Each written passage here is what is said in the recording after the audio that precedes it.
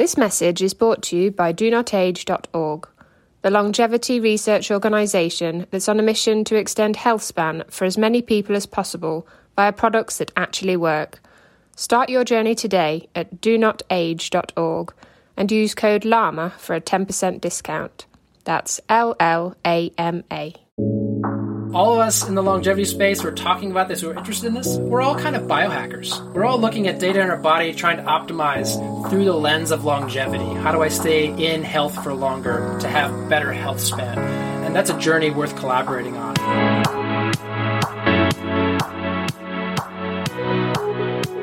Hello again and welcome to the Live Long and Master Aging podcast. My name is Peter Bowes. This is where we explore the science and stories behind human longevity.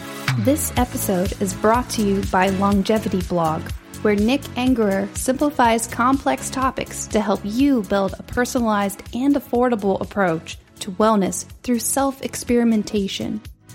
Find Longevity Blog at nickangerer.org/llama. That's NICKENGER.org/LLAMA, where you can join Nick in your shared quest for maximum health span. So why does human longevity matter? Why are we striving to live as long and as well as possible?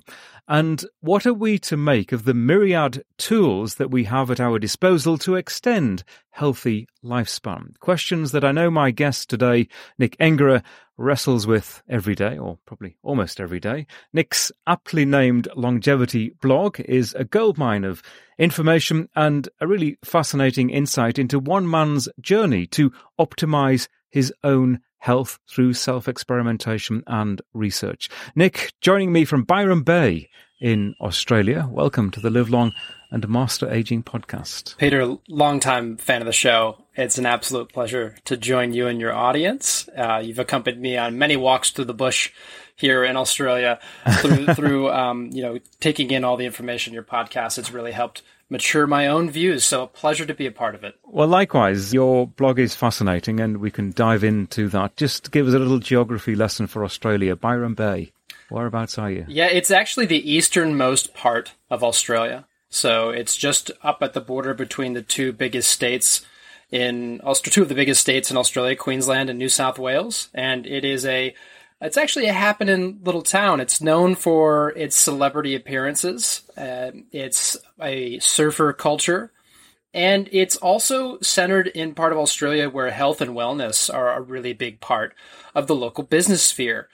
Between Byron up to the Gold Coast, this is where we have most of our skin clinics, most of the places where people can have plastic surgery, but also where they can go biohack and try new technologies of all sorts. So I'm quite at home here in Byron, and it's also one of the best places in the world to train for triathlon, which is a sport that I hope we'll talk a bit about today. It sounds beautiful. It also sounds very Californian. You could apply all of those things to where exactly I am right now. You're absolutely right, Peter. And in fact, I was fortunate enough to do well in the business space in my day job and be able to have the freedom to almost pick where I lived. My main company, Soulcast, is based in Sydney.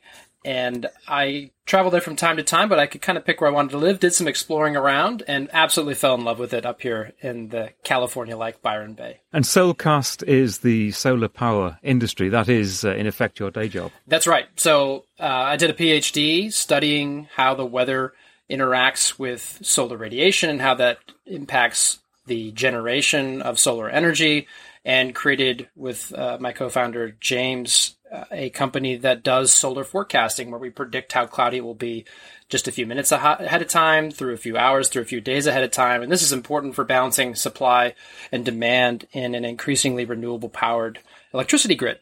And that's a big passion of mine, is to create a future worth living in, matched with longevity, which is maximizing the time and enjoyment that I and all my fellow humans get to spend in this beautiful world that we're building. I can really see the synergy. So longevity, it really is a passion project, like it is in many respects for me. I was just looking at the homepage of your blog, and it describes your vision, which you've just encapsulated really, but you say you envision a future where we can catch disease early, where data drives our daily behaviors, like what we eat and how we exercise, how we live our lives, and the role of genetics. All of those different aspects, those little tenets, you could say, that go into building a full life, a full, hopefully long life. Can you tell us how you first latched on to longevity as a thing? What made you interested in the first place? I would say that coming to this concept of longevity as a thing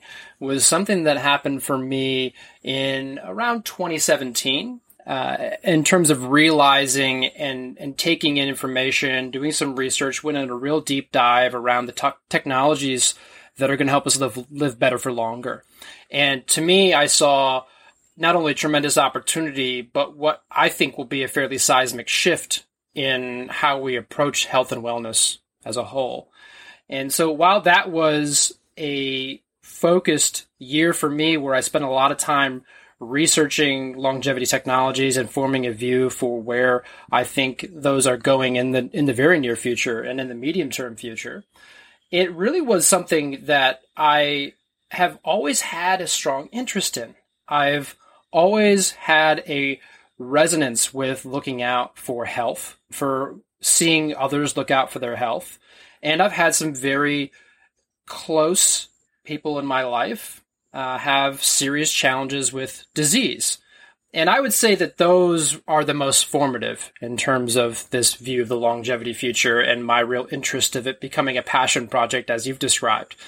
And, when I was younger, my mom had some real strong challenges with her health, including a brain aneurysm that they found by chance that likely would have ruptured and ended her life prematurely.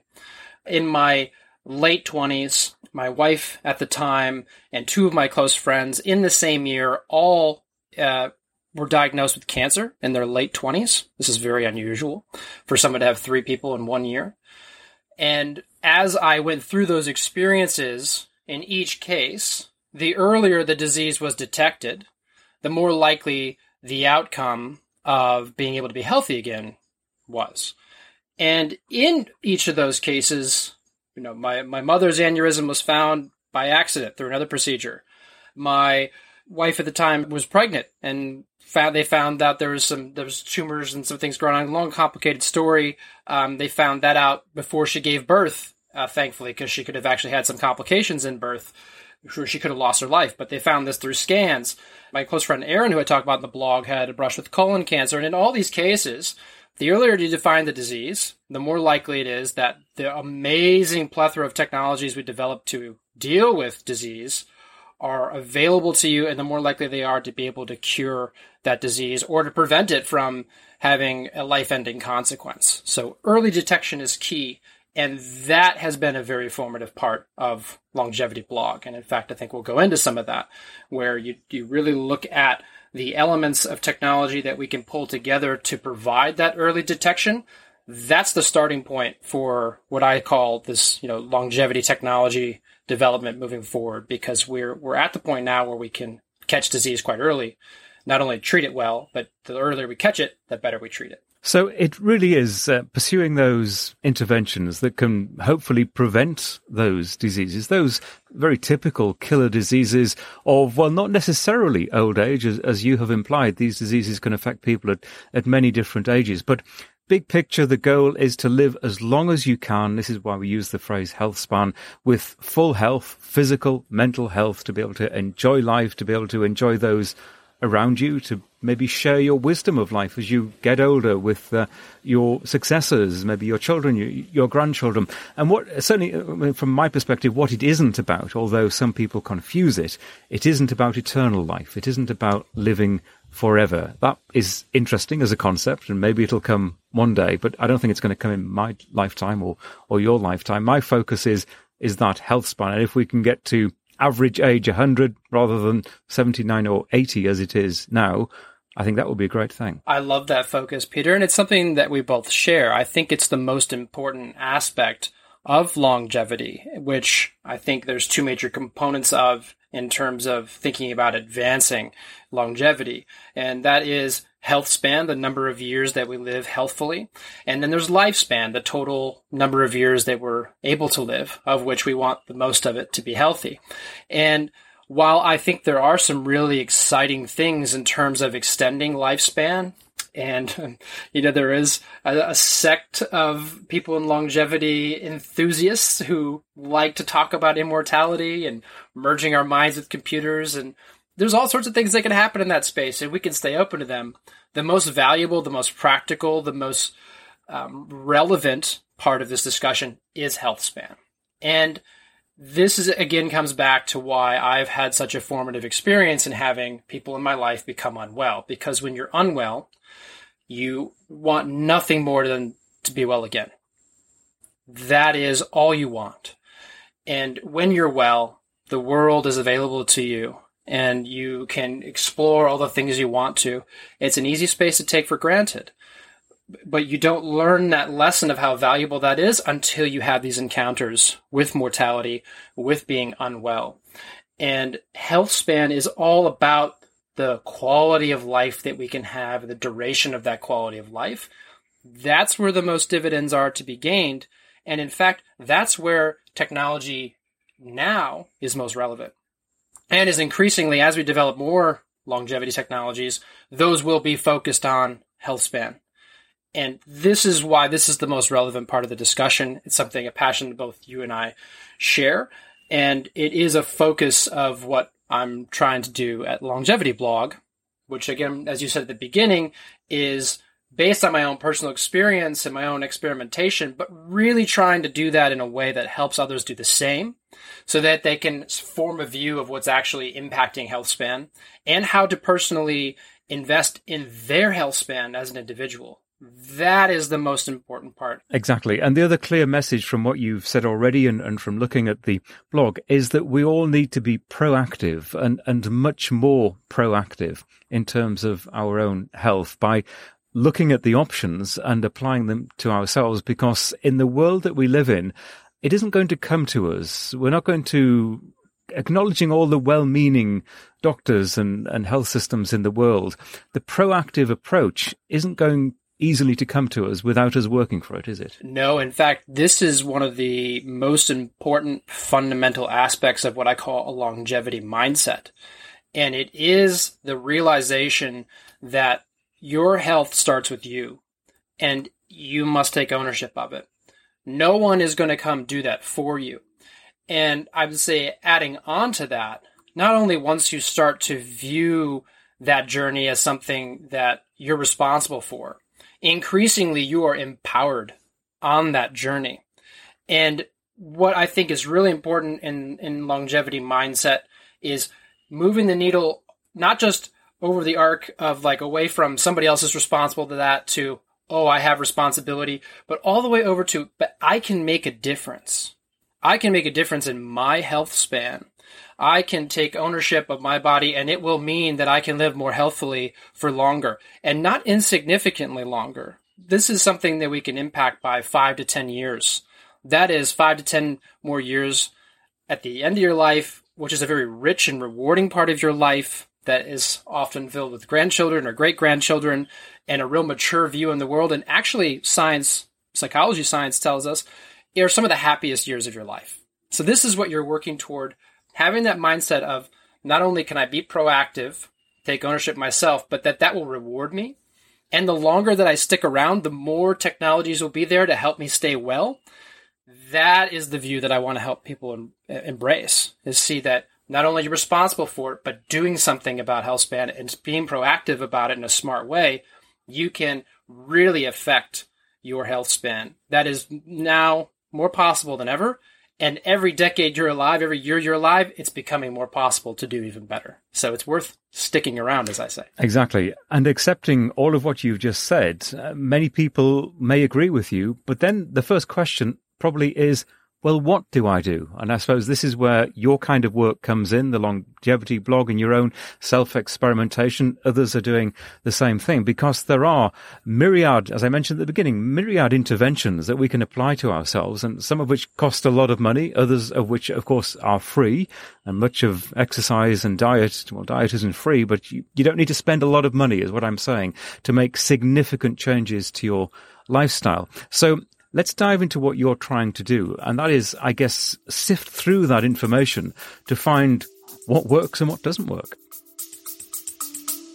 And we'll continue this conversation in just a moment. Hey, quick question for you. Are you someone who wants to be fit, healthy, and happy? And what if I told you could get your dream body by simply just listening to a podcast? I'm Josh. And I'm KG, and we are the hosts of the Fit, Healthy, and Happy podcast. Listen, we get it. Fitness isn't easy. Carbs, no carbs. Just stop, okay? It doesn't have to be that complicated. And that's why we made this podcast. We get straight to the facts so you can become your best you. So the way to check us out is click the link in the show notes or search Fit, Healthy, and Happy podcast on any of the major podcast platforms. We'll see you soon. Yes, this exact problem is relevant to everyone listening, because what is happening as we gain more technologies that we can leverage for our health, as that occurs, it's a wonderful thing. More resources. There's so many things we can already do, from wearables to apps to personalized supplements to longevity-focused clinics and doctors. But as that resource proliferation continues, which it will with an accelerated pace, there's ever more options to you. And that means that all those options will then also be competing for your dollar with increasingly convincing marketing messages. And that's the practice of good business. And many of the companies in this space are, very ethical companies, really actually communicating outcomes that are backed by science. A great company you talk a lot about is Amazentis and the Timeline Nutrition brand with urolithin A. They're really bringing the science to a supplement.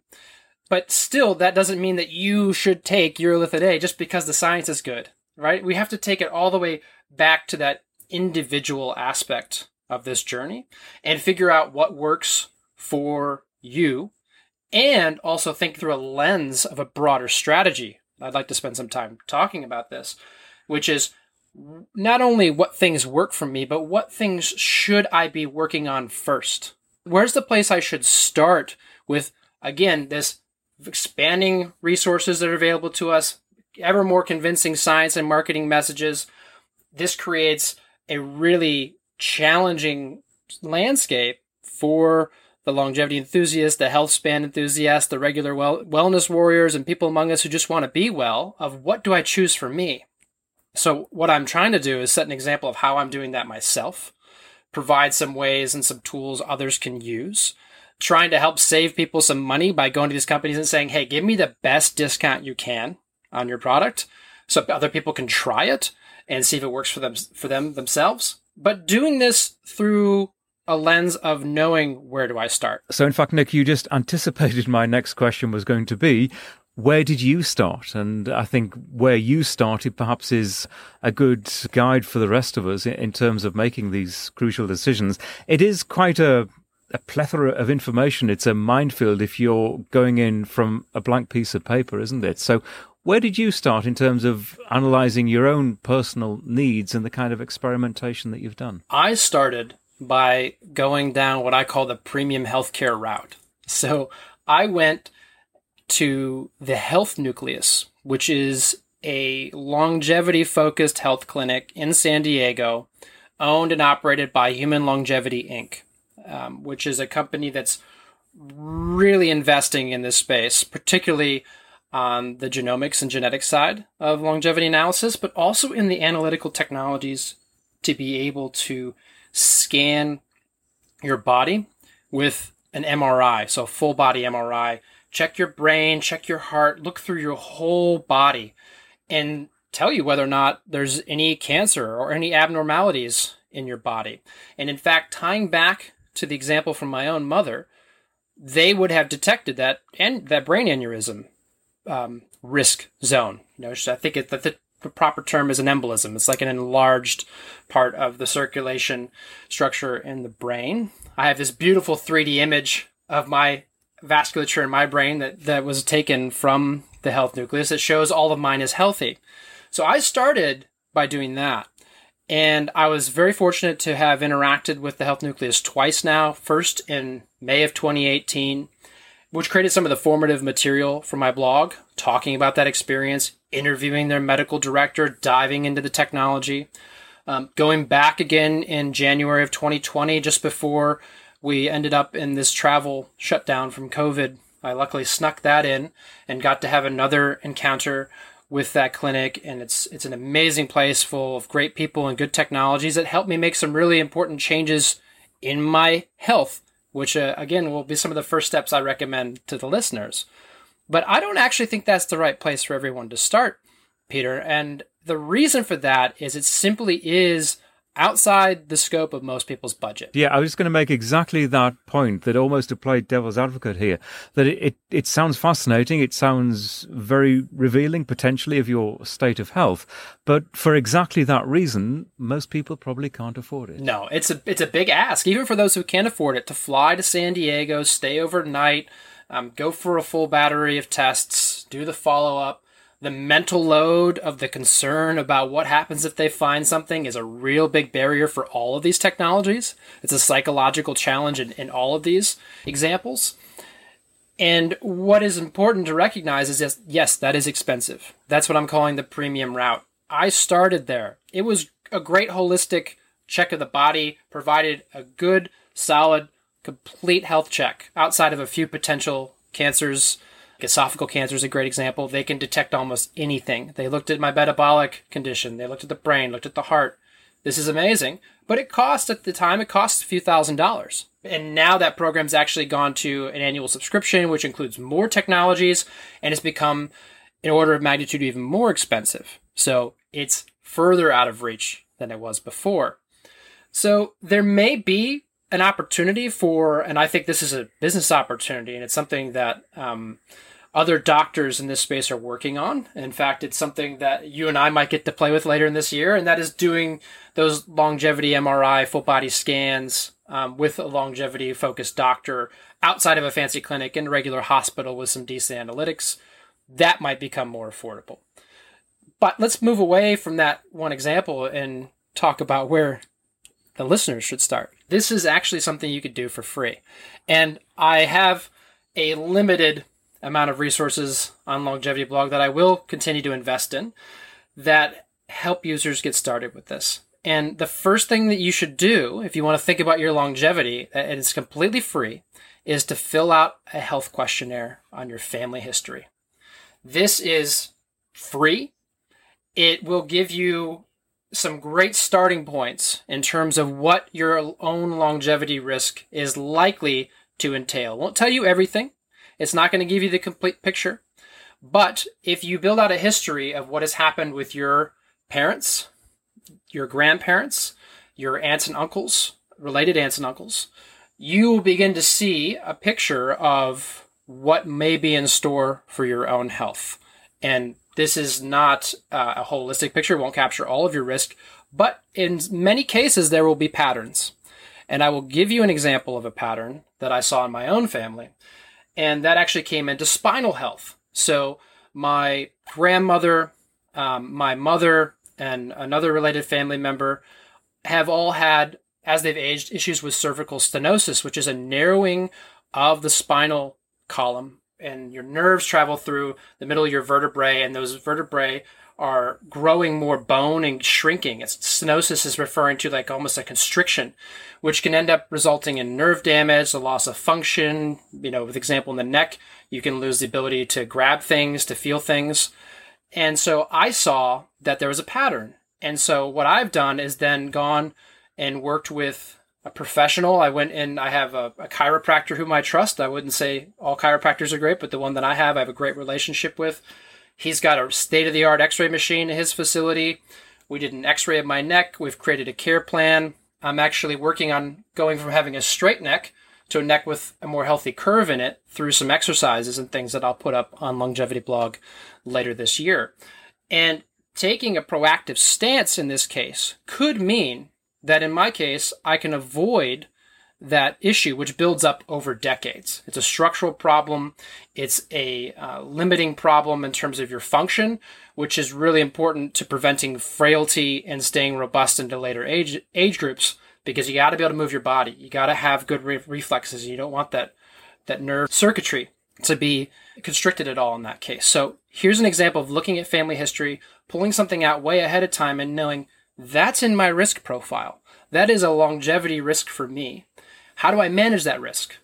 Talk with a medical professional, start thinking about it ahead of time. Many other examples could exist for the listeners, including very common things like cardiovascular disease, seeing patterns in family of that. Type 2 diabetes developing later in life, knowing there's a predisposition for that in your family. It's completely free. It gives you the point where you should start, because that's the low-hanging fruit. That's the most obvious thing, and it's a place where you can make a real difference the earlier that you start. And it's almost obvious, isn't it, when you spell it out like that? And it's probably, there's no surprise, therefore, that one of the first things that a doctor will ask you to do when you sign up with a new practice is to fill out a questionnaire. And I suspect a lot of people go into doing that questionnaire with a little bit of impatience. So we've got to get through all of these questions. You tick all of these boxes. But you've just beautifully explained the huge significance of that. And especially when it comes to those big potential killer diseases of old age, like heart disease and like some cancers, that just a little bit of awareness up front. And the fact that you're the person that's being aware and perhaps drawing your doctor's attention to these things, perhaps before even they realize it, could be hugely beneficial. This is what you just said is exactly the point, is that before your doctor even realizes it. Your doctor, there's a lot of tension that can exist in the longevity space between people and their doctor because they're frustrated with the system. They're frustrated with how healthcare works. But a proactive person is not going to let that stop them from talking to their doctor and going and trying to get the best they can out of it, because most doctors want to help you. Most doctors want to look out for your health. And particularly when you take something as practical as a health questionnaire, which is the next step you should do with the health questionnaire, is go talk to your doctor and say, hey, look, I've identified in my family that there's early stage cardiovascular risk, for example. I would like to be proactive on that. What can I be doing? Your doctor will support you. They'll almost be amazed and so happy. Some doctors are happy to have that happen to them. I've had doctors that I've interacted with, or other folks that I've known, have gone and done this with their doctor, and their doctor's almost excited or relieved to have a different perspective. There are this subset of people who are annoyed and say, go away, don't bother me until you're sick. But there's a lot more goodwill in that space than you might first expect. And this is a very practical first step that can help the system work for you. And that proactive mindset of doing it and trying to make the medical system that's available to you work for you is also the place you can go next in terms of making your dollar go the furthest it can. What blood tests can you get? What annual checks can you get that are covered by your insurance or by the Medicare program in your country?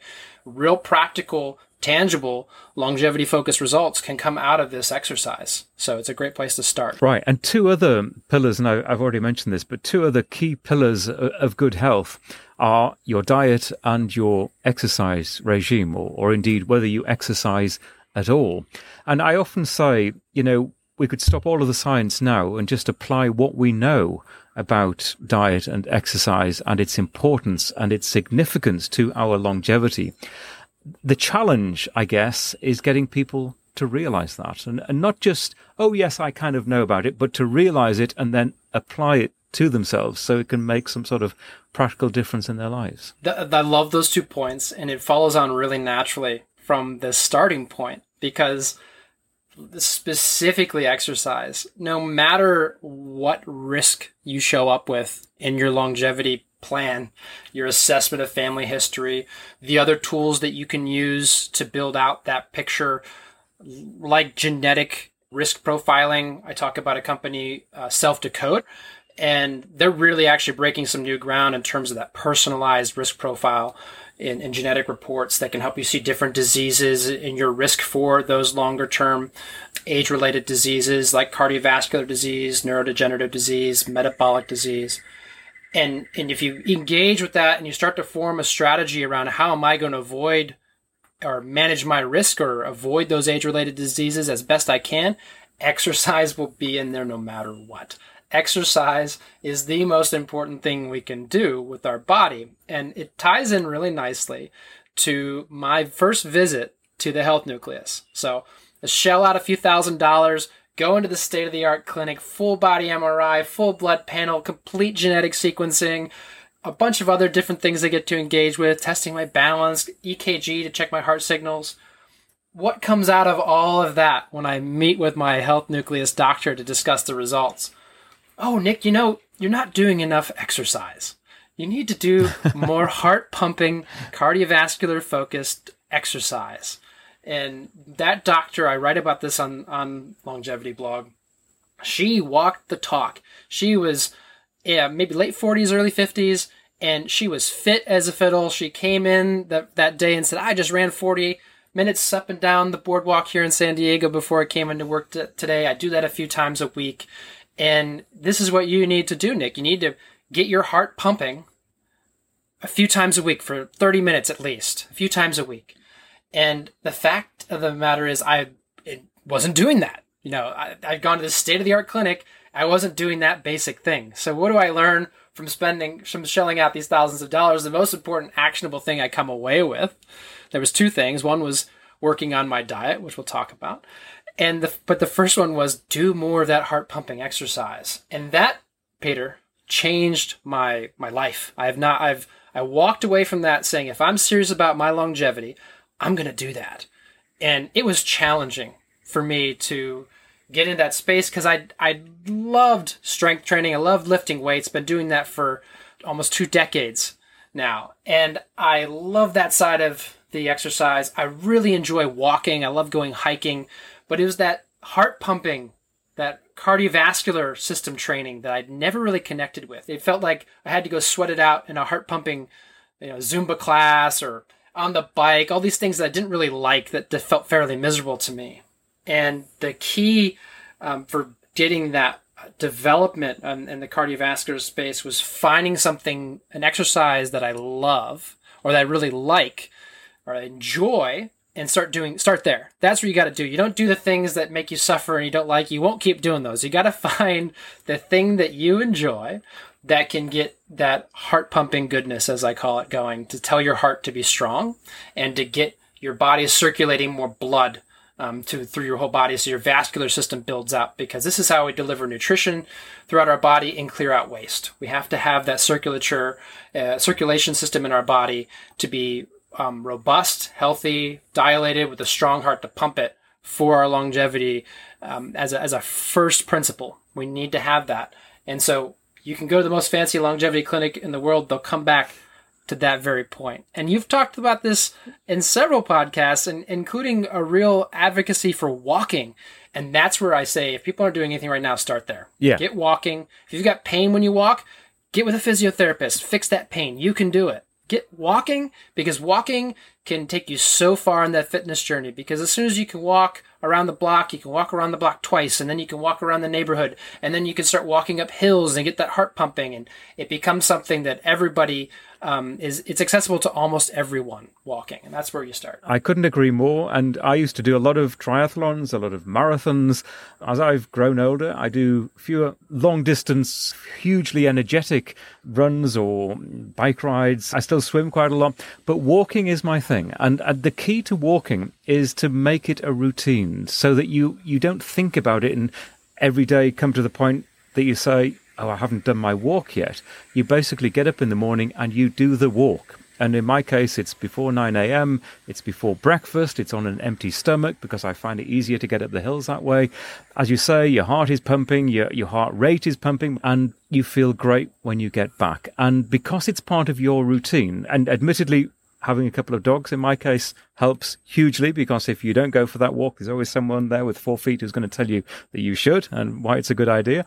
But basically, just get it. And the phrase "just do it" has been used by others, but it is totally applicable to this. Just get out and walk, and you feel great at the end of the day. And it's so easy to get those 10, 15,000 steps a day almost without thinking about it. It's a beautiful illustration of this, and I can hear your enthusiasm for that in your own experience, and you're right about the routine. It's so important to get that into routine. And that, again, is at the basics. That's that is at that fundamental level of what do I do first, and what doesn't cost me any money. Get walking. And you can take that so much further. If you're someone like me who wants to go to the absolute optimum, you can take that as far as you want. I started with walking. It started turning into running. Then I started getting back in the pool like I did when I was younger. And now I'm a triathlete. And it's something that I want to take until, I'm in those later decades of life, because I see others doing it. They inspire me, and it's preserving a lot of function in the body, which is one of the primary things that exercise can do for you. I do think you need to add some strength training in there beyond just walking, particularly in the older age groups, because frailty is one of our biggest issues. Once we escape those age-related diseases, when we build a strategy that helps us avoid those, we get into later life, our biggest issue starts to become frailty. And that is about the body losing strength and function because of not being used. If you use your body will stay strong. If you tell your body to be strong, it will listen. It doesn't matter at what age that is. And there are some tremendously inspiring examples of this. I can't remember the name of the woman on your show who actually documents these examples, but maybe you can throw that in the show notes, or you can toss it in now. But she was talking about how many people are out there as examples of what you can do when you're older. Look to those people and be that person later in life. You can do it too. I agree totally. In fact, I've probably had several guests making that exact same point, that there is a variety of different ways you can achieve these things. And we're all individual. That's the other point that so many guests make, that we're all individual. We all respond to different types of stimulus, and it's a matter of figuring out what is best for you. Yeah, find what you love, because you won't do it otherwise. Yeah, I couldn't agree more. Find what is best for you. And, well, you mentioned diet, or I probably mentioned diet to start with, as being one of the other key pillars alongside exercise. What have you done to try to figure out what is best for you? Diet is probably the most controversial area that I dive into in this podcast. Well, maybe supplementation is as well. Do you have a meat-heavy diet? Do you have a keto diet? Do you have a plant-based diet? There are so many different variations on a theme. It's absolutely bewildering, isn't it, to most people as to, quote, what is the best diet? This is a great example of that marketing messaging problem, and particularly because dietary strategies and diets are in such a mature phase. We have, any diet you can think of, there's a way to engage with that. There's influencers who are doing that and they feel great. And there's people providing anecdotes about how it changed their body and cured problems for them. It doesn't matter which way you go, it's the same. You can go fully carnivore, you hear that. You go fully fruitarian and eat just fruit, which is almost the complete opposite. You can find that. You go to keto, you find the same thing. Vegan, vegetarian, the same messages, the same anecdotes, the same pitch that this is the best diet. We need to back away from that completely, because if you were to look at all those things and they're all conflicting, what are they telling you? They're telling you that there's something missing here. And what I think is missing is that these anecdotes and these people who are advocating for these diets tend to be ones whose bodies have responded really well to that diet. There might be some quackery in there. There might be some misinformation. But if we go on the assumption that the people in this space are genuinely trying to share a message of what's worked for them, they're genuinely trying to share their view of the science and the view of dietary and nutrition guidance and what they think is best, and they have clients who it's worked for, that all can be true at the same time, but it doesn't mean it's right for you. So how do you figure out what's right for you? And this is a very interesting space for me personally, because I've tried all the diets. I've tried all the diets, Peter. The only one I haven't tried has been a fad recently is carnivore. And it's just because I don't have any desire to do that to myself. I heard how Joe Rogan described his 2 weeks of carnivore switchover. No, thank you. But the main point coming out of this is that we have this individualization problem. How do you find what works for you? That's multifaceted. And I think we need to take a bit of time here to talk about how we might do that. And I know, Peter, you've done a lot of searching around for an optimal diet for yourself. I'm sure there's an example there where you've tried introducing a food, or you've tried a diet, and you've been able to tell. You've been able to see in your body how it responds to doing one diet or another. I like to often ask people for an example of that from their own personal life. Do you have one you could share? What I would say to that is, I think the first decision you've got to make is, what do you like eating? And there are certain things that we all just despise and couldn't possibly contemplate that being our diet. And in my case, actually, you could say conveniently, that has been meat. Even as a kid, I didn't like eating a lot of. We ate a little bit of meat, but not a huge amount. And that has continued throughout my life. And I've now got to a point where I better understand what I'm eating and the benefits, in my case, of a mostly plant-based diet. It's a mostly low-protein, plant-based diet. So I'm getting my protein from vegetables and from beans and peas, the legumes, and eating minimal animal protein. A little bit of dairy, in my case, I think is fine. I actually like dairy. That's okay. I think you've got to enjoy your food with a certain sensibility about the big picture and what you're consuming. But you can't pursue a diet that you might think is good for you that you're actually going to hate eating, because it won't last. It just won't continue. So I could give you a gazillion examples of foods that I just can't stand eating, some of which are actually very healthy. I don't really like garlic. I don't like onions. They're actually quite good for you, I think, in my understanding.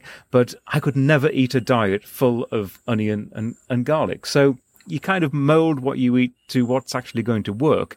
But then you figure out what those food items are, and then you can really drill into how much you eat, when you eat, which is hugely important. I do time-restricted eating. I try not to eat beyond 6 or 7 in the evening, get up in the morning, do my big walk without having breakfast, and then spend a few hours during the day when I have my couple of major meals. That works for me. It might not work for you. This is so wonderful, Peter, because it ties back to what we just talked about with exercise, which is where you're going to start. You got to start with the things that you're going to enjoy doing, the things you know you inherently like. And many of those things come out when you're a child. Like I love swimming. It's one of the reasons I like triathlon so much. I did that when I was younger. Same concept applies here to diet. If you hate it, you won't keep doing it. You've got to find what you like doing, and you've got to find what works for your body. And a lot of that is a psychological benefit, because food connects into our wellness on a level much beyond just the body. We are fueling the body. We're providing the body with the nutrition it needs, but food is culture. Food is sharing with others. Food is an emotional experience, and we have to acknowledge that. So we can't be eating something we don't like. We got to love our food. We have to be nourishing our mind and our body at the same time. So it's so important to start there. Now, there's caveats to that, because you might really like some foods, but your personal biology won't be responding well to that, and you might not be able to see. So, for example, I've had to modify my own diet, which, since you asked, I'll just point out is a lot of different plants. I'll talk a bit about the diversity of plants if we have a second here. A lot of plants, a significant amount of clean carbohydrates, because I'm an athlete and I have to eat actually 4 or 5 times a day. I eat smaller amounts to fuel my athletic training. And then I eat meat, but I try to have lean red meat once a week, and then eat a lot of fish, maybe eat some chicken, and make sure I have meals that are fueled by plant protein alone. So it's a limited amount of protein intake from animals, and I have largely eliminated dairy completely. And the way that I've learned that is through observing my body and seeing my body's response. I love yogurt. I love cheese. But me too. I have to have had to, and I love a nice, you wouldn't like this one, but I love a nice fatty, juicy steak as well. But if I eat too much saturated fat, my LDL cholesterol levels are too high. And that puts me in a risk profile that I'm not comfortable with. There's a lot of conflicting views on saturated fat and HDL, LDL-C, or HDL, LDL cholesterol in the diet world. But the evidence is resoundingly in the favor of managing your LDL-C level, particularly for people who have certain types of lipoproteins, which are the proteins being carried around in those cholesterol molecules, those cholesterol transporters, that predispose them to cardiovascular disease.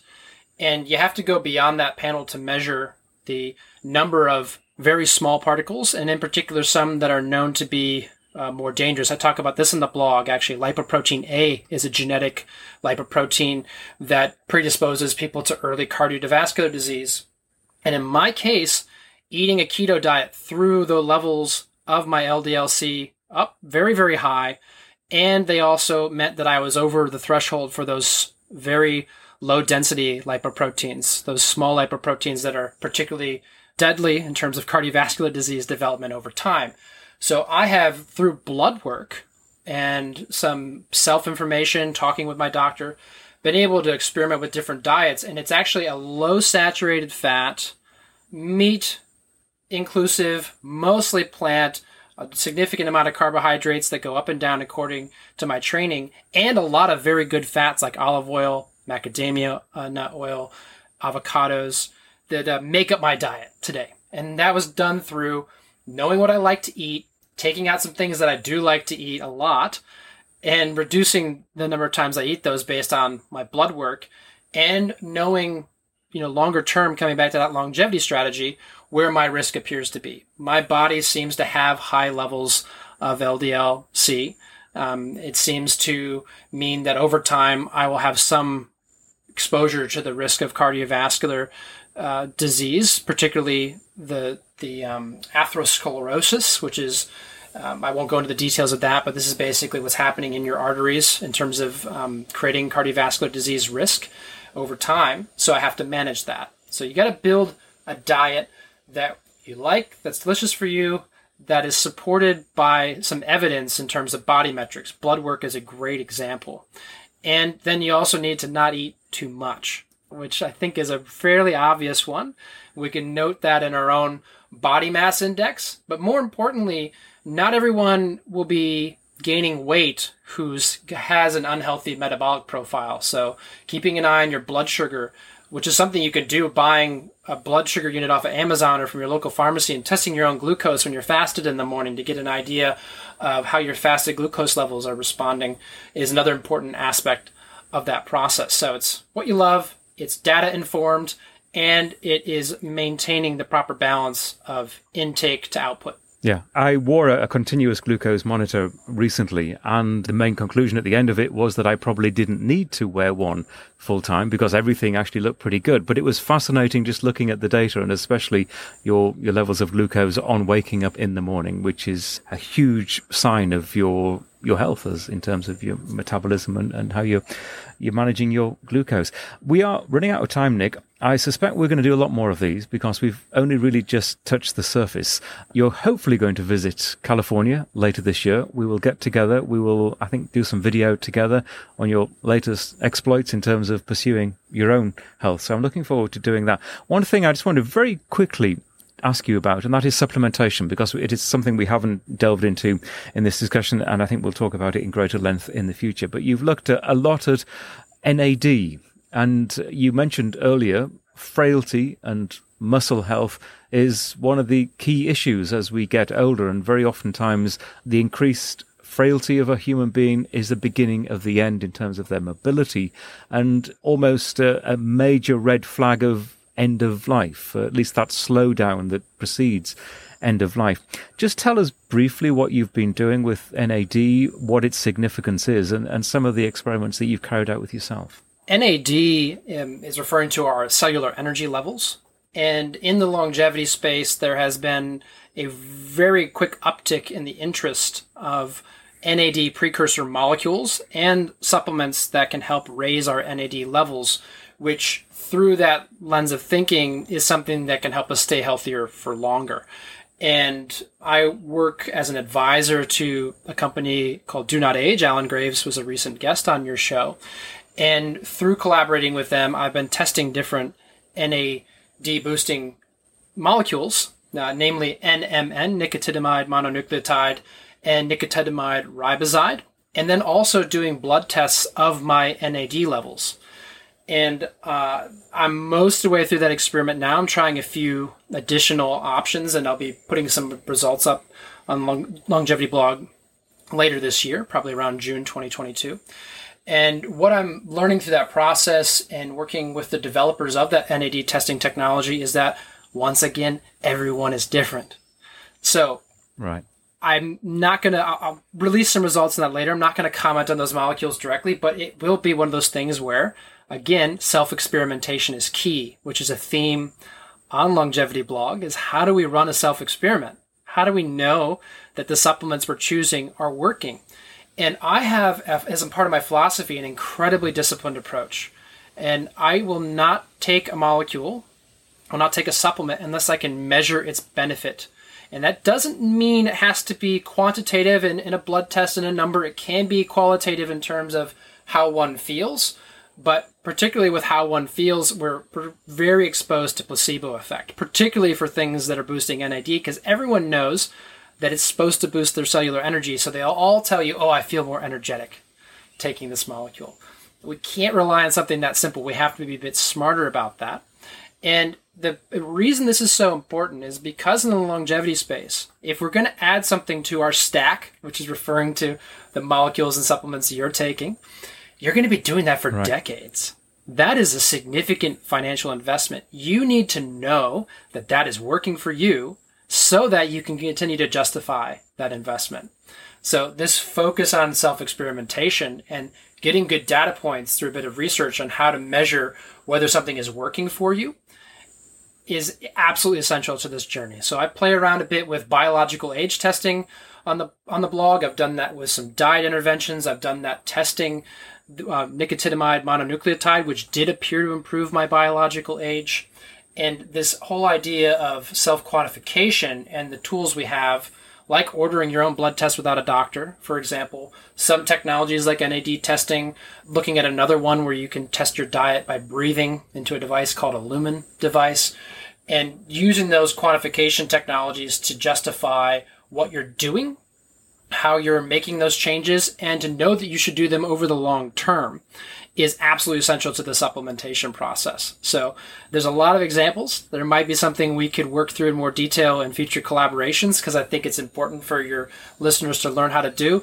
In the meantime, I do have some good examples on Longevity Blog, as I just mentioned, that hopefully will help people start on their own self-experimentation journey. Because I think all of us in the longevity space who are talking about this, who are interested in this, we're all kind of biohackers. We're all looking at data in our body, trying to optimize, and particularly in this community, through the lens of longevity. How do I stay in health for longer to have better health span?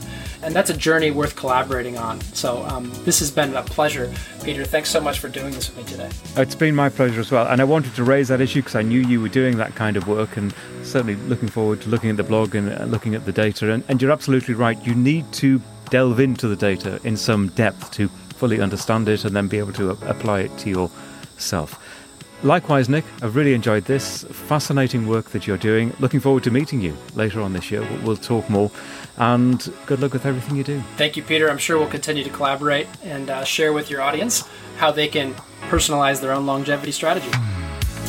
And if you want to check out the details further of Nick's longevity blog, I'll put the details into the show notes for this episode of the Live Long and Master Aging podcast at our website, lamapodcast.com. That's LLAMA podcast.com. You'll also find there a transcript of this conversation. The Lama Podcast is a HealthSpan Media production. You can follow us in social media at Lama Podcast. You can contact me by direct message at Peter Bowes. Do take care, and thanks so much for listening.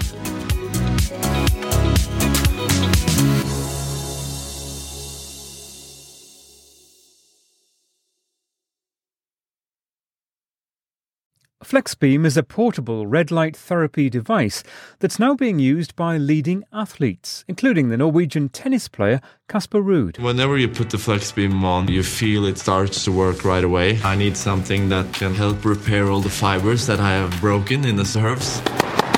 The infrared lights penetrate your skin and makes the muscle tissue recover faster. FlexBeam, I keep it with me all the time. Recharge Health is offering Lama Podcast listeners an $80 discount on the purchase of a FlexBeam device. Go to the website recharge.health and use the code LAMA at checkout. That's LLAMA.